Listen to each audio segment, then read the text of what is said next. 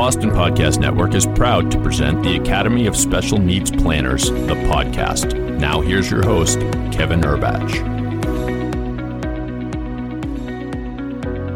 Welcome to the Academy of Special Needs Planners podcast. My name is Kevin Urbach. I am the National Director of the Academy of Special Needs Planners. Today, in my continuation of the earlier podcast, I have David Lillesand here with me, and we are talking about the Social Security Administration's fee authorization procedure and whether it applies to special needs attorneys. As I mentioned in the earlier podcast, David has been a Social Security attorney since 1974 to the present, has handled many thousands of fee authorizations and understands these issues with the Social Security Administration very well.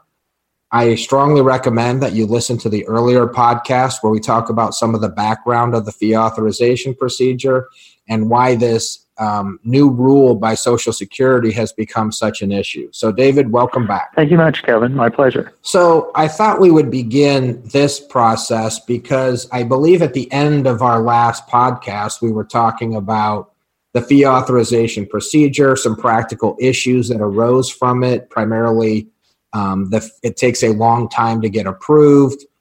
There's a chance that they could reduce your fee significantly. There's no right to appeal that decision. They may lose your paperwork and you have to resubmit multiple times. And so as a result of all of those issues with the fee authorization procedure, I think many attorneys may be looking for an exception. And there are two exceptions that are in the code that may apply to special needs attorneys. One is if a third party, not the person with a disability on SSI, pays your fee, or if a court order authorizes the representative's fee, those are exceptions to the fee authorization process. Is that correct? Yes, I would say that's generally true. It just depends on, Social Security has a list of third parties that are approved and those that are not approved. So it may be the third party being a parent approving a special needs trust for a minor child on SSI right now. That's not a third party that's going to exempt you. A third party that will definitely exempt you is if a client has legal insurance, and there are firms that sell, especially to labor unions, that sell legal insurance policies so that if you need any legal help, that's an example where Social Security will say if they're paying it, then your fee does not have to be approved. So as I understand the third-party exception, basically it's really of very little use in our traditional practice because even having, say, the special needs trust trustee pay your fee after everything is set up and established, that doesn't meet the exception, correct? Yeah, the problem with it, I could maybe make a case for a third-party special needs trust where we have an SSI claimant who is a beneficiary of Grandpa's money. Grandpa set up a third-party trust. And maybe spending that money would not directly affect the SSI claimant enough. But clearly with first-party special needs trust, the SSI claimant's in an auto accident, they get $100,000, they put it into a trust. Social Security is going to regard that money as belonging to that SSI claimant, even though they have no direct access to that money. The source of that funds and paying fees, the trustee paying the fee to the attorney to amend the trust, to defend the trust, to do other things out of that client's beneficiary's first-party money is not going to pass muster with Social Security. It's going to be regarded as the client indirectly paying the fee, which is the standard that's in the actual statute we talked about, 42 U.S.C. Section 406. They specifically use the words the client has to be free from direct or indirect charges without authorization from Social Security. And I believe when I read the Code of Federal Regulations, and it's section 416.1503, it defines that term entity. So if a third-party entity is paying your fee, that really does mean a business, firm, or other association, including but not limited to partnerships, corporations, for-profit, and not-for-profit organizations. So it is a very limited exception and would not really apply from a parent, grandparent directly paying your fee, or an SNT trustee maybe paying your fee later. Those just aren't in the code, correct? Yeah, that's my interpretation. If somebody gets charged with a crime, they may want to start challenging each one of these things that, on our reading of it, we believe clearly states that. But sometimes technicalities work for you. I certainly wouldn't recommend anybody practicing law in a way that gets them to be subject to a federal criminal indictment and have to prove their interpretation was correct. So then the other exception that I hear a lot about is the court-approved special needs trust, where the court may also have authorized the attorney's fee in establishment of the trust. And I see in the Code of Federal Regulations at 20 CFR section 1525 subsection E, that it states we do not need to authorize a fee when a court authorizes a fee for your representative based on the representative's actions as your legal guardian or a court-appointed representative. Yeah, just to correct the site you just gave, it's 20 CFR section 416.15. Well, there's actually two sections, 1528, and the other section is 1523. Right? Yeah, 1503 defines legal guardian, and then there's a section at 1528 that talks about representation of a party in a court proceeding. So those would be the exceptions for the court-approved fee. And I think they're going to be there's enough room for interpretation there that I'm feeling more comfortable in a scenario where I've got an SSI claimant who suddenly gets an unplanned inheritance for $50,000 or a PI award for $100,000. He's about to lose his SSI and his Medicaid unless we do a special needs trust. That's my typical case. And if the claimant is also incapacitated, incompetent under our state law, the court has to approve the gross settlement of the personal injury claim, the fees for the personal injury attorney and anybody else, and the court costs, leaving a net amount for the client.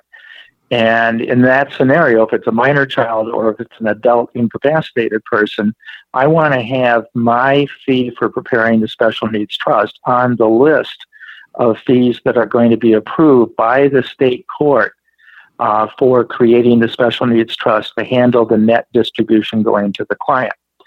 I think that's contemplated in the CFR we just talked about, 20 CFR 416.1528. That's not in connection necessarily with the guardianship case, because a state court judge, at least in our jurisdiction, not in guardianship court, could approve that settlement fee. So I'm feeling pretty good about that, and I probably will not submit a fee petition under that scenario where I get state court approval. I think argument could be made that I'd still need to do that. But I'd also, the attorney fee language in that section of the federal regulation talks about, well, if you get your fee approved, but then you have to deal with us later. That is to submit the special needs trust to Social Security. If you bifurcate, that is, divide your fee between what you did to create the special needs trust and then what you're doing to get it approved by Social Security, that Social Security says you got to get approval for the latter part, for getting it approved by Social Security, not necessarily for the former part about creating and establishing the special needs trust.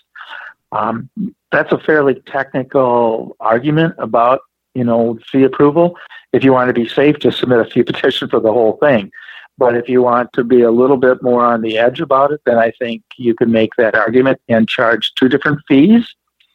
One fee to establish the trust, another one, a fee to deal with Social Security and submit it to them. hold the fee for the latter part for submitting the document to Social Security. Might charge $500 for doing that, put that $500 into the attorney's trust account, submit a fee petition for $500, not submit a fee petition for the $5,000 of creating the special needs trust. It's a little bit edgy, but I think it's arguable that clearly I'm not trying to do. I think the criminal intent element of the criminal statute that we're under is lessened by saying, well, I am trying to interpret the rules you've issued, which are not that damn clear. And so I'm trying to comply. I'm not trying to just be the ostrich, put my head in the sand and say I'm not going to do anything with you guys. So I'm trying to do my best to comply, and I'm sort of comfortable with doing that. Another area where we talked about maybe an exception that you don't need to get your fees approved is grandpa comes in and he wants to leave a bunch of money for one of his grandkids who's disabled. And that grandkid is not on SSI benefits right now. And this third-party special needs trust is not funded. It's going to be funded with the life insurance proceeds or part of an estate once grandpa dies. Social Security has a current rule now that says don't send us those types of trusts for review, those unfunded third-party special needs trusts, because they may never affect the SSI eligibility of the person for a couple of reasons. Grandpa could die penniless. Grandpa's entire estate could be taken over by the IRS since he was cheating the government for forever. Grandpa could change his will, or the beneficiary, the SSI claimant, could predecease. So there's a lot of scenarios under which, I think the trust never being funded means it doesn't ever affect the actual receipt or eligibility for SSI benefits by a claimant. Okay, so stepping back on that court approval of the attorney's fee, what do you think of maybe, because when you read the first CFR that ends 1525, it talks about authorizing a fee for your representative, and then the representative is defined as the actual person who was appointed by the court. And I think very few attorneys would meet that requirement, but oftentimes they are hired by that person to submit the paperwork to court and get their fee approved by court. I think that that's not a huge leap to say that approving the attorney's fee by that court order would meet that exception. And my concern, though, is, the plain language doesn't say their attorney. It just says them and their fees, the legal representative, guardian, or conservator, and not their attorney's fee. So I was trying to think of a way maybe to apply that exception without getting into too much trouble. And when I looked at SSA Form 1520, which is the petition to approve your fee, there is a section there that says, was any part of your fee approved by court? So is it possible that you could say, I'm seeking $0 in fee authorization, and then when it says the court order, you say yes, and then say what your fee was that was approved by the court, attach the court order, the petition, the trust, and submit that and just say, we're not really seeking your fee because we think this exception applies, but it's up to you to tell us if we're wrong. Yeah, and I think that goes to criminal intent. Again, you're saying, this is my interpretation of your rules. I think I'm covered by the exception in this federal regulation that you just cited. And you put that on the Social Security fee petition form, which is SSA 1560.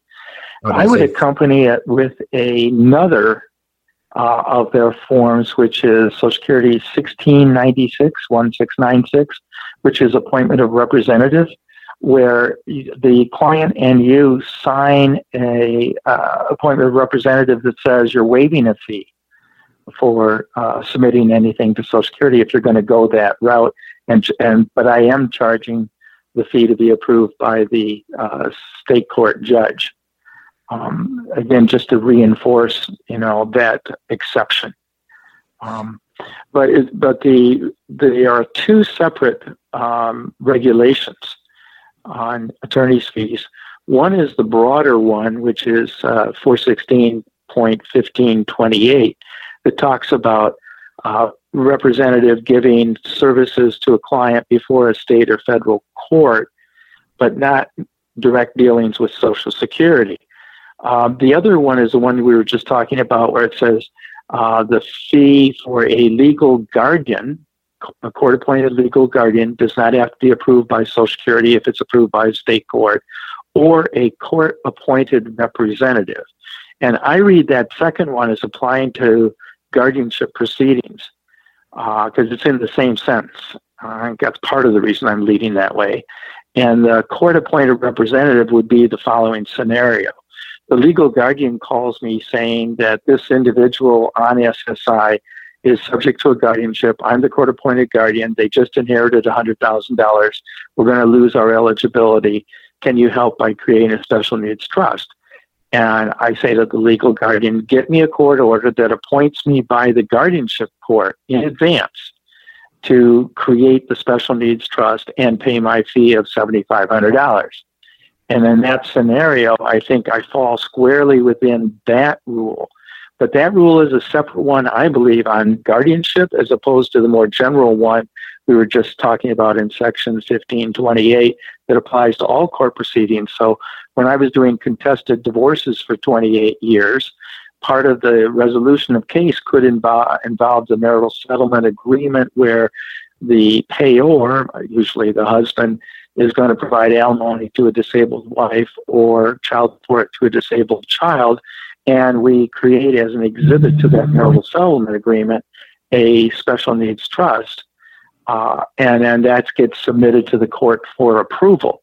The divorce case, I think that fits into this more general and broader example that we're given in 1528 of the regs. And when I read that one, it looked to me like what they were, and I'm coming at this fairly new.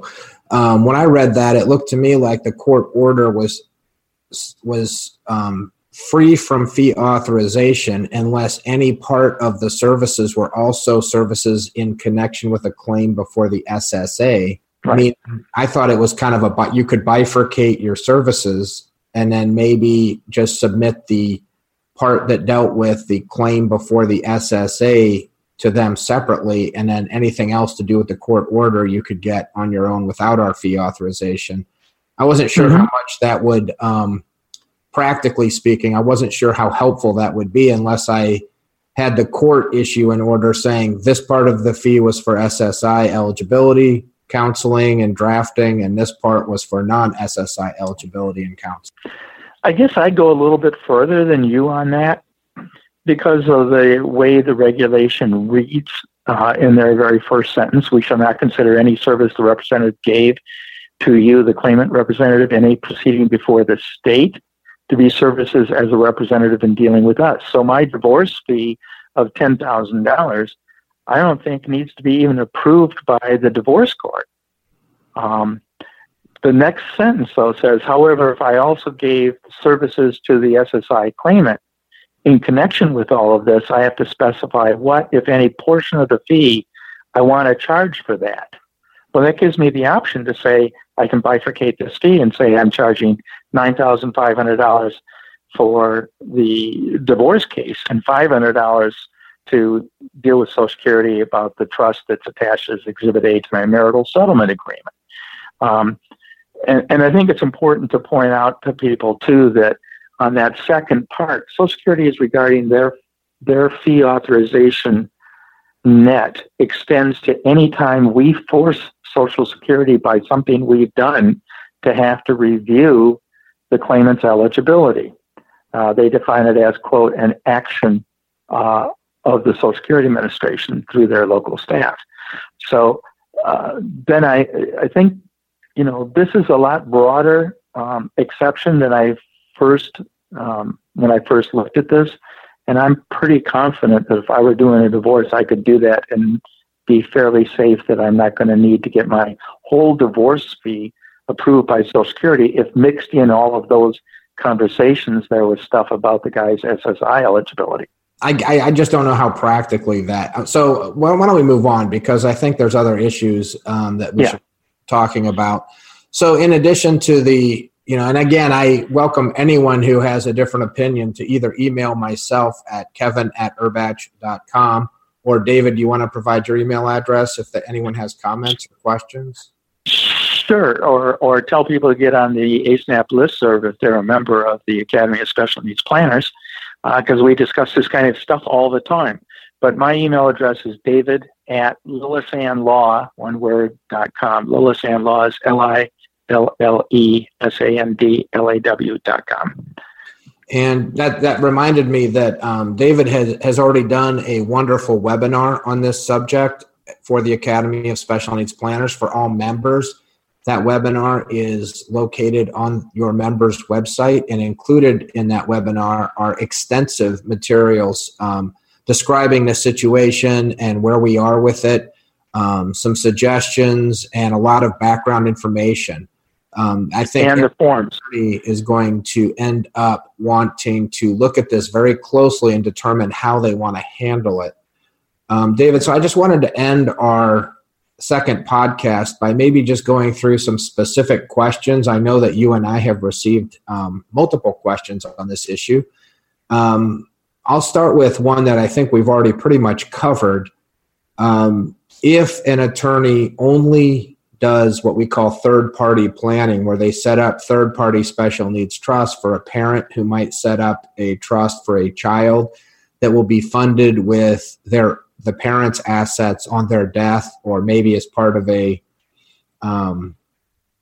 some type of estate planning strategy, would that attorney then, in your opinion, be required to submit a fee authorization? In my opinion, clearly not. Okay. Not required. Okay. And then what if we change the facts a little bit and the person has a third party who wants to create a special needs trust for a individual on SSI already and wants to immediately fund it with, a home and maybe a, $100,000 a year gift. Mm-hmm. Would that attorney who created that plan, do you think they would be subject to the SSA fee authorization? Absolutely, yes. Because if you look at Social Security's POMS rules on special needs trusts, the first rule in the Section 200 on the POMS talks about third-party trusts, and Social Security has to review that third-party trust to see if it counts as an asset or doesn't count, what they call resources. Is it a countable resource or not a countable resource? So I think in that scenario, given that the beneficiary is an SSI claimant currently collecting benefits, absolutely.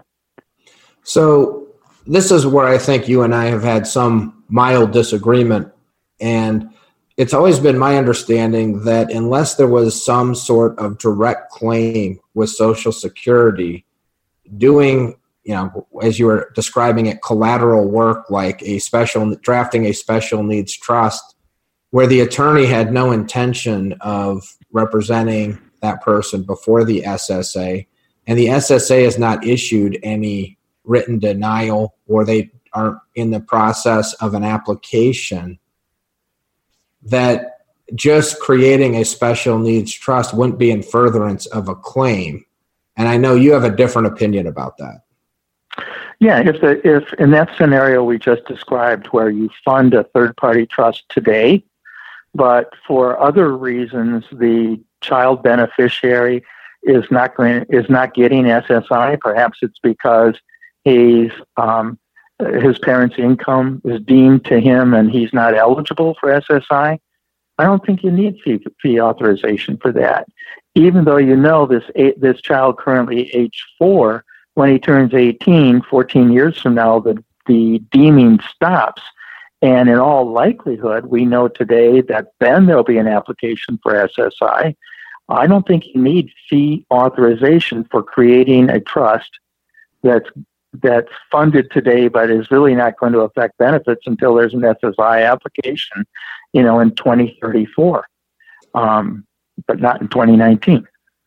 But if the beneficiary was 21 and was receiving SSI, I don't see where the claim arises in that situation. with the same trust being established with the same parameters. Yeah, I think our discussion is on what is a claim, but I think in reading the totality of the rules and everything, they're talking about actions we take to help acquire benefits or to continue benefits. And in the POMS examples D, one of them deals with continuing SSI eligibility, taking legal action, creating a trust that has the effect of continuing SSI eligibility. So it's not filing a new claim, it's continuing benefit eligibility. That once you fall into that territory, you got to get fee authorization. And I think that's a fair assessment. The issue I have, though, is I think where we might differ is I think that when there's an actual denial of an SNT and the attorney responds to that denial, that's clearly in the realm of SSA fee authorization. If they're amending an SNT in response to an SSA denial, that's clearly within the examples that they've described. The new examples that we received state that. In the other examples, the SSA and the attorney had some sort of interaction. There was an actual direct claim, like either the attorney agreed to apply for benefits on behalf of the person with a disability. That was example 3. Later, when the parents decided to do that, the actual examples all have some kind of direct contact with Social Security. The problem with the written POMs in the examples are the explanations, which when they try to describe why that does require fee authorization, they make such broadly worded statements. You could almost include any type of special needs planning. So again, this is where I'm having some frustration with the SSA when they issued these POMs. It's not easy to digest what they've said and put out, like, under this specific situation, you do or do not have to do a fee authorization.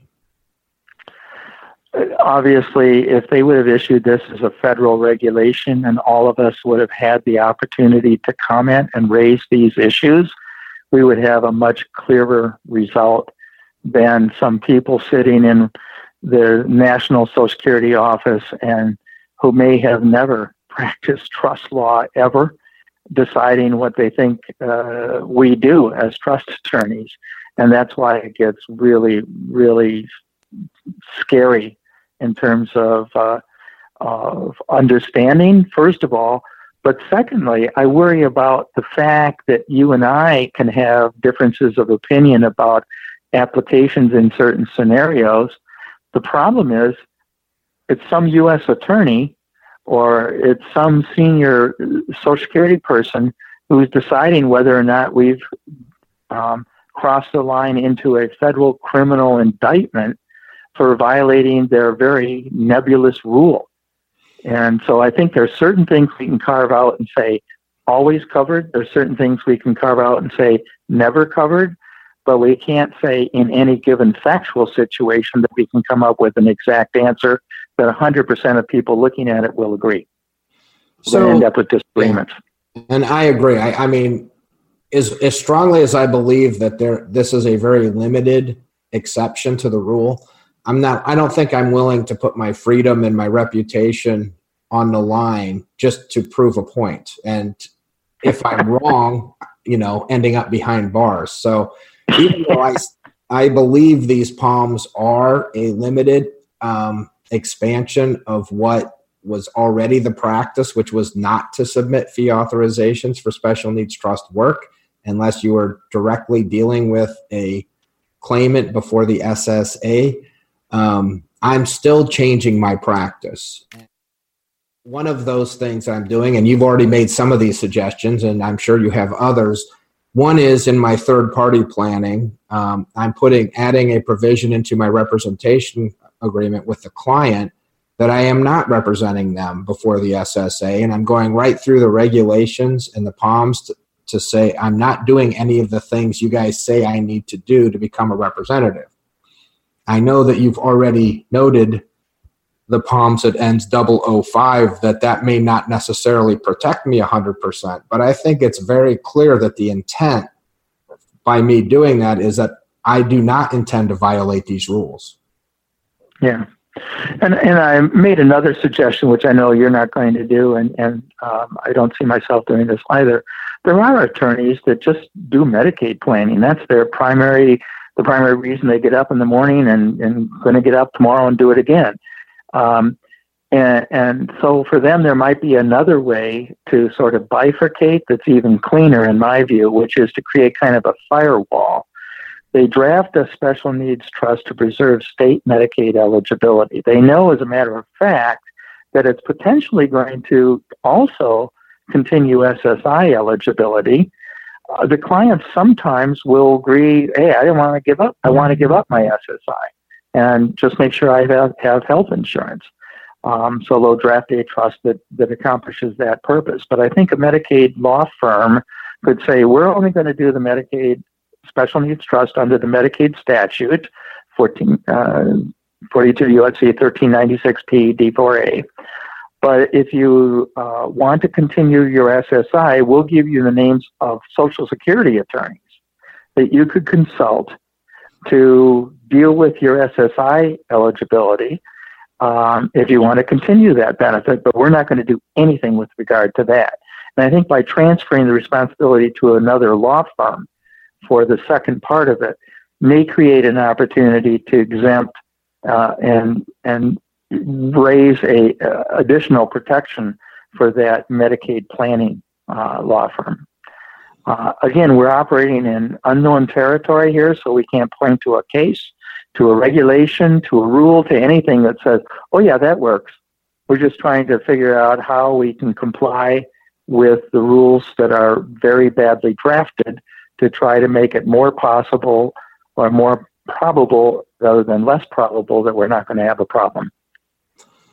So that's another good suggestion. Another one that I probably plan on implementing, especially because I do quite a few self-settled special needs trusts, which include pooled special needs trusts where we're helping them execute the joinder agreement and joining a trust that's already been drafted. Or if the client comes in, they have capacity, they're an adult, and they can now set up their own special needs trust thanks to the Special Needs Trust Fairness Act. I am bifurcating and creating two separate attorney-client representation agreements, one that covers all work unrelated to anything with SSI. That includes complying with Medicaid rules, complying with selection of trustees, state trust laws, state fiduciary obligations, and the like. And then a second one that covers all SSI-related work, including counseling on SSI, drafting provisions in the SNT to comply with SSI, and then providing a copy of the trust to SSI. Take that separate fee agreement, take the fees, a flat fee, put it in my attorney-client trust account, and then comply with the fee authorization process by submitting SSA Form 1560. What do you think of that one? I like that. I would just suggest keeping time records with regard to the second one where you're putting the fee in your trust account pending Social Security approval for contacting Social Security or dealing with the SSI issues, because you're going to have to submit a fee petition based on, date of service, description of service, and amount of time. So I just take what you just said and start keeping time records on that second part. And I think even attorneys who want to be more cautious could use that two attorney-client representation agreement for third-party trusts as well. Okay. If they want to be, again, I think the language in the examples is so broadly written at parts that it could cover third-party planning, even for somebody not yet on SSI. So, there's a point where you and I really disagree. I think if a person's not on SSI, may never become on SSI, when they turn 18, they could be married at age 17 and their spouse's income and assets make them not eligible. I think if you're doing special needs planning in 2019 for somebody not eligible to potentially the year 2034, I strongly believe you're not covered. I don't worry about getting my fee approved for that, and I'm not going to submit fee petitions, and I'm willing to state that publicly. Yeah, and quite frankly, David, I agree with you. I'm not doing that either. But when you read the examples and they say fee authorization is not required so long as the trust was not established for the purpose of affecting clients' eligibility for benefits, a third-party SNT potentially is to cover, or, if you're looking at the subjective intent of creating that special needs trust, it was to affect their eligibility for benefits and perhaps even SSI. That's what concerns me. Yeah, that's what's going on in your mind. And I think what Social Security is looking at is what are the actions on the ground. Well, I hope you're right. But again, Yeah, if we're wrong, somebody's going to jail, and I don't want that to happen either. So I think we're both in agreement with that. Yeah. It's what we're trying to do is come up with some plan for people to follow based off these, very broadly and poorly written POM examples that say one thing in the example and say something else in the explanation. Let me just suggest we talk about a couple of these questions because I know they're going to be general. One of the questions we got after our webinar was, well, does this special needs trust rule cover supplemental needs trust? Hey, there's no difference between those two. ASNAP has on its website an explanation of why that's the case. Does it cover a jointer agreement? Yes, it does. So if you're just asking somebody or helping them to get into a existing pooled trust and you're not drafting the pooled trust document, just the jointer itself is enough to trigger fee authorization. Do the trustees have to get approval for their fee? No, clearly they don't, because the issue of trustee fees for administering a special needs trust is dealt with in separate sections of the POMs, and they don't require the trustee gets their fee approved for that purpose. We had several questions on, well, what's the effective date of this new rule, which we stated was June 25 when it was published, but people ask, well, is there retroactive implementation of this rule? I did this SNT a year ago. Do I have to get that fee from a year ago approved? We can't point to a sentence in the rule that says, no, it's not retroactively applied, but I think it's pretty clear from establishing or writing on the actual POMS rule effective June 25 that it really applies to fees you're about to receive on or after that date. What if I draft the trust, but I say, well, I'm not going to tell Social Security about the trust. I'm going to tell the client to submit the trust. Wow, you're just asking for a jail sentence. That's not going to work. Whether you tell Social Security, here's this trust, or the client says, here's the trust, the client's going to say, hey, I got this trust. And then Social Security is going to look at him and say, you're an SSI claimant. What law school did you go to? Oh, you didn't? Who did this for you? Oh, thanks. Now we know who we're going to go after for not getting their fee approved. So whether or not you submit or somebody else, that's a different issue. Some people have asked, well, are personal injury attorneys covered? I think if they do the trust drafting, they're covered. What if they hire somebody like us to do the special needs trust? I think the personal injury attorney is not covered, having to submit their approval for their 1/3 fee of collecting this $100,000 settlement. But we are for making sure that the net funds from that are not going to affect the person's eligibility. Again, use the Form 1560, which is the Social Security form online. Just go to socialsecurity.gov or just Google SSA Form 1560. It'll pop up. Now it's fillable online, tells you everything you need to know about completing that form, and requires that both you and the client sign it. So once you submit it, then how do you follow up about this? Unfortunately, I think we'll primarily start following up at the local office, but they're the ones not reviewing this. So there is a published list of which program service center is going to get my fee petition. So I'll be able to, from that list that's available on the POMS, figure out which program service center has got my fee petition and what their phone number is for the particular staff person reviewing the fee. So there are things that can make this go a little bit better, but a lot of this is practical information, and we tried to provide as much of that as we could in the written materials that were part of the webinar. So if people are not members of the Academy of Special Needs Planners, they should really think about doing that now, because they can get access to these materials that I think will be extremely helpful in both understanding what to do, and then if you review and decide, yes, I need to submit a fee petition, then what happens and what are the forms involved. Well, David, thank you so much. And I want to thank everybody who's listened to this podcast. I think this is a critical issue that we're still hopeful, cautiously hopeful, that the SSA will come back with some better guidance for us. But at this point, it's like, what are we going to do to respond to these issues? If you are an attorney and Social Security has reached out to you or your client about fee authorization for any of the work that you've done, we would love to hear about it. Again, my email address is my name, kevin@urbach.com, URBATSCH.com. So please email me and let me know. David and I are with a group that is working on addressing this issue in a broader way. And so we're still working at that. But right now we're dealing with what we've been handed by the Social Security Administration, and we're doing our best to help everybody stay in compliance with the law. David, any final thoughts on this issue? Well, I guess the one piece of good news, keep watching the nightly news. The Trump administration and the new people at Social Security Administration are saying they'd like to get out of the fee approval business for everything, for regular medical disability, for financial eligibility, for every purpose whatsoever. So, we may get a more generic and much larger solution to this problem, although it will significantly affect the ability of clients to get attorneys to represent them at all in any Social Security denial.